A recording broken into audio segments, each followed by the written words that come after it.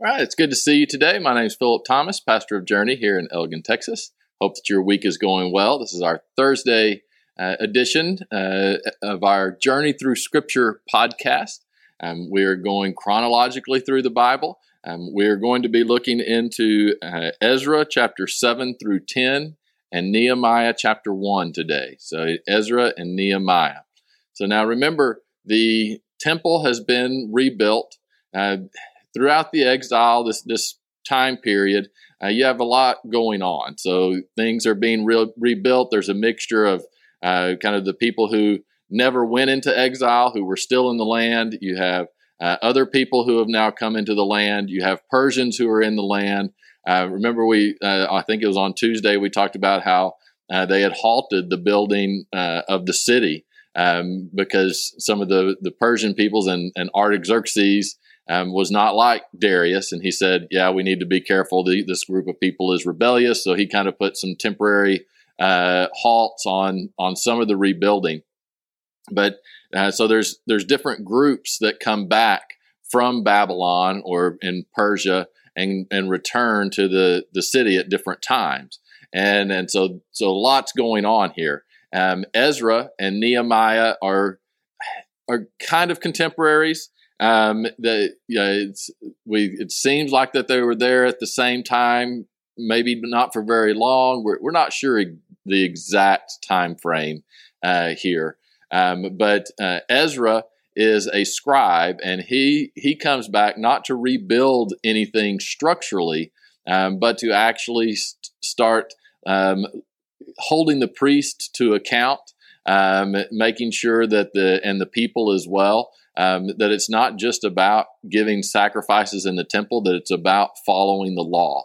And one thing that's kind of interesting here that you'll kind of notice when it talks about Ezra is just like us today, there are many times it's easier to kind of go through the motions of church or the ritual of church and not really pay too much attention to what the Bible actually says and apply that to the rest of your life. It's easy to get into the habit of, I go to church on Sunday, but then Monday through Saturday, are you actually applying Scripture to the way you're living your life? And our human nature is, it's good enough that I go and participate on Sunday. Well, that is what had happened well before this time period, that the people, they kept offering sacrifices, going through many of the rituals, but they just were not paying attention at all to the book of the law, to what God had given Moses in how to actually live out your life. If you remember King Josiah, who there was a revival whenever he kind of came into power, and one of the key moments of that revival was when they found the book of the law, probably the book of Deuteronomy. And they started reading it, and it was as if they had never heard it before. Right? So what does that tell you? It tells you they were still going about doing the sacrifices and things like that, but they weren't being taught what the law actually was and how they were to live their lives. And so Ezra is going to come back and really start trying to teach the people to actually live out the law, that it's not enough just to go to the temple, and it's not enough just to have a new temple built. That's just one aspect of being the people of God. And so it's just interesting to think of that, and that's something that we struggle with today. But Ezra chapter 7 through 10. So Ezra chapter 7, verse 6 says, "This Ezra came up from Babylon, and he was a skilled scribe in the law of Moses, which the Lord God of Israel had given." So when the people went to exile, they no longer had the temple, did they? So they actually started focusing more on the law of Moses, on the Bible of their day, which would have been pretty much just the first 5 books of the Bible.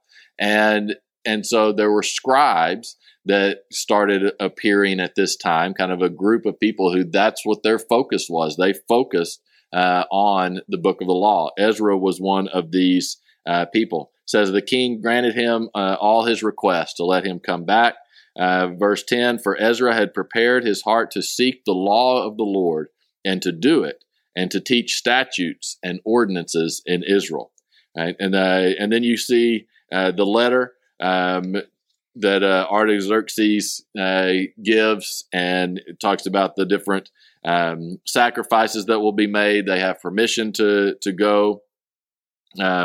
Says in verse 21, and even I, Artaxerxes, the king, issue a decree to all the treasurers who are in the region beyond the river, that whatever Ezra the priest, scribe of the law of the God of heaven, may require of you, let it be done diligently. So he's giving lots of authority to Ezra, and then it says, verse 25, and you, Ezra, according to your God-given wisdom, set magistrates and judges who may judge all the people who are in the region beyond the river, all such as know the laws of your God, and teach those who do not know them. Whoever will not observe the law of your God and the law of the king, let judgment be executed speedily on him, whether it be death, banishment, confiscation of goods, or imprisonment. So it is kind of interesting. I mean, it is clear what Ezra's role and responsibility is. It is to go and to spread what the law really is of how the people are supposed to be living. Chapter 8 gets into the heads of the families who are coming back with Ezra, and they serve all kinds of different positions within the temple. So you kind of read there for the first part of chapter 8, verse 21. It's interesting. It says, then I proclaimed a fast at the river of Ahava, that we may humble ourselves before our God, to seek from him the right way for us and our little ones and all our possessions. For I was ashamed to request of the king an escort of soldiers and horsemen to help us against the enemy on the road, because we had spoken to the king, saying, the hand of God is upon all those for good who seek him, but his power and his wrath are against those who forsake him. So we fasted and entreated our God for this, and he answered our prayer. It's kind of interesting. Basically, Ezra, they're beginning their long journey. It'd be about a 4-month journey. He didn't request escorts, which he was coming back with all kinds of gold and silver and things like that. So there was no soldiers to protect him. And he kind of said, because he told the king that they were going to trust God. And you nearly feel that Ezra was like, man, I sure could use some of those soldiers now. But he just humbly still calls all the people to fast as they prepare to make this long journey. And they are requiring God's provision for them. And God does provide that. So they return to Jerusalem. And deliver all of the orders that have been given by the king that Ezra has, and so they are now back in Jerusalem at the temple. And so then chapter 9 goes into one of the first things that Ezra runs into that's a problem. Again, not a problem with the temple, not necessarily a problem with how they're going about worshiping or doing the sacrifices or anything like that, but it's about how they are living. And that was intermarriage.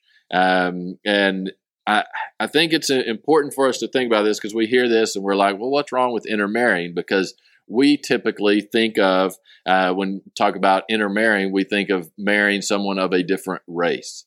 That is not the concern here that Ezra has. It gets pretty complicated. Did they want to, continue to marry within the Jewish people? Yes, but was Ezra addressing this issue just because the people were marrying people of a different ethnic background? No. That is not the main issue. The issue was they were marrying people of a different ethnic background who also practiced and worshiped pagan gods.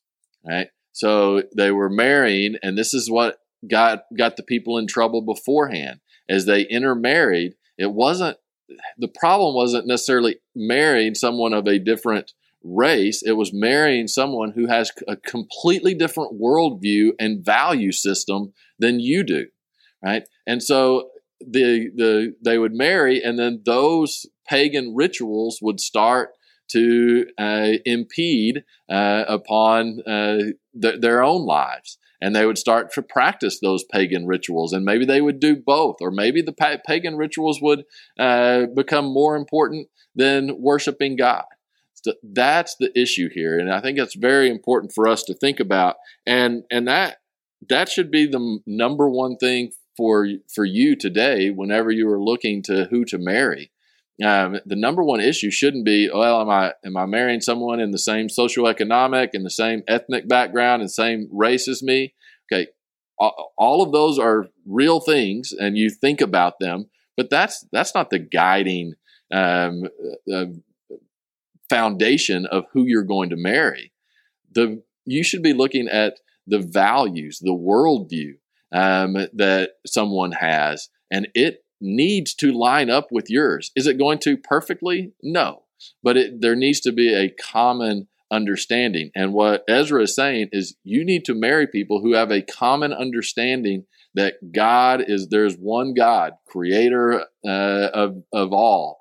And we worship him. And we're not going to open the door to walking down other pagan religions.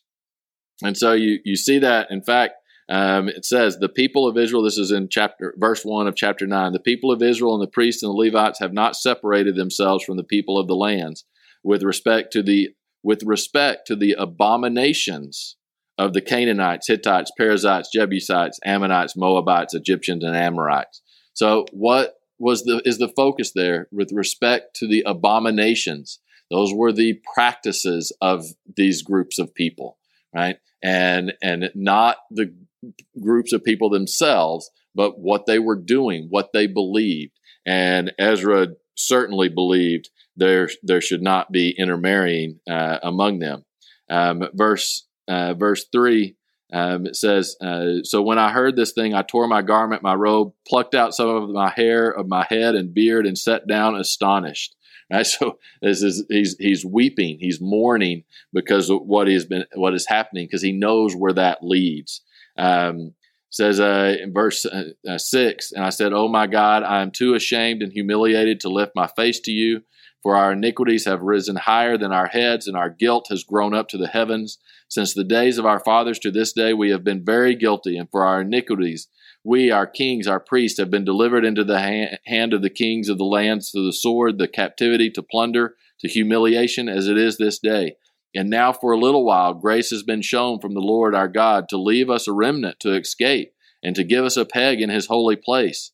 Right? So, for we were slaves, right? So he's acknowledging, man, we have done so much to earn the exile, to earn the punishment.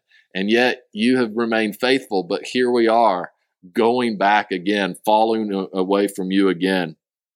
It says, getting down into verse 11, the land which you are entering to possess is an unclean land with the uncleanliness of peoples of the land, and their abominations which has filled it from one end of the another with their impurity. Right? So again, it's talking about their actions, the who they worship.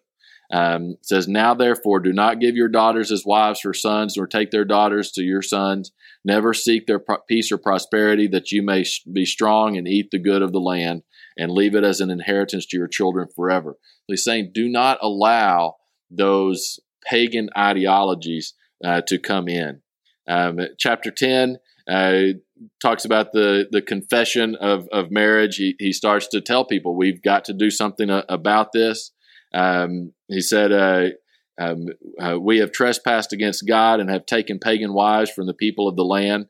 Yet now there is hope in Israel in spite of this. Now, therefore, let us make a covenant with God to put away all these wives who have been born to them. And it kind of goes on. Verse 7, and they issued a proclamation throughout Judah and Jerusalem to all the descendants of the captivity that they must gather at Jerusalem. And whoever would not come within 3 days, according to the instructions of the leaders and elders, all his property would be confiscated, and he himself would be separated as the assembly from the captivity. So they're calling everyone in. and saying basically, if you don't come, you forfeit your right to be part of the people of God. I mean, they're taking this very seriously, and so the people come and they basically say it's time to part ways, and we don't know exactly what that looked like. We don't know if they just completely kicked the pagan wives out, how all of that worked, or that I'm sure a lot of it they would allow them to go back to their family. But this was tough. I mean, this is we look at it today and say, oh, how wrong that is and harsh that is. But they had experienced the result of it, right? The pagan influence would override their faithfulness to God if they did not put their foot down and make a stand. And it was that important to Ezra and to the people.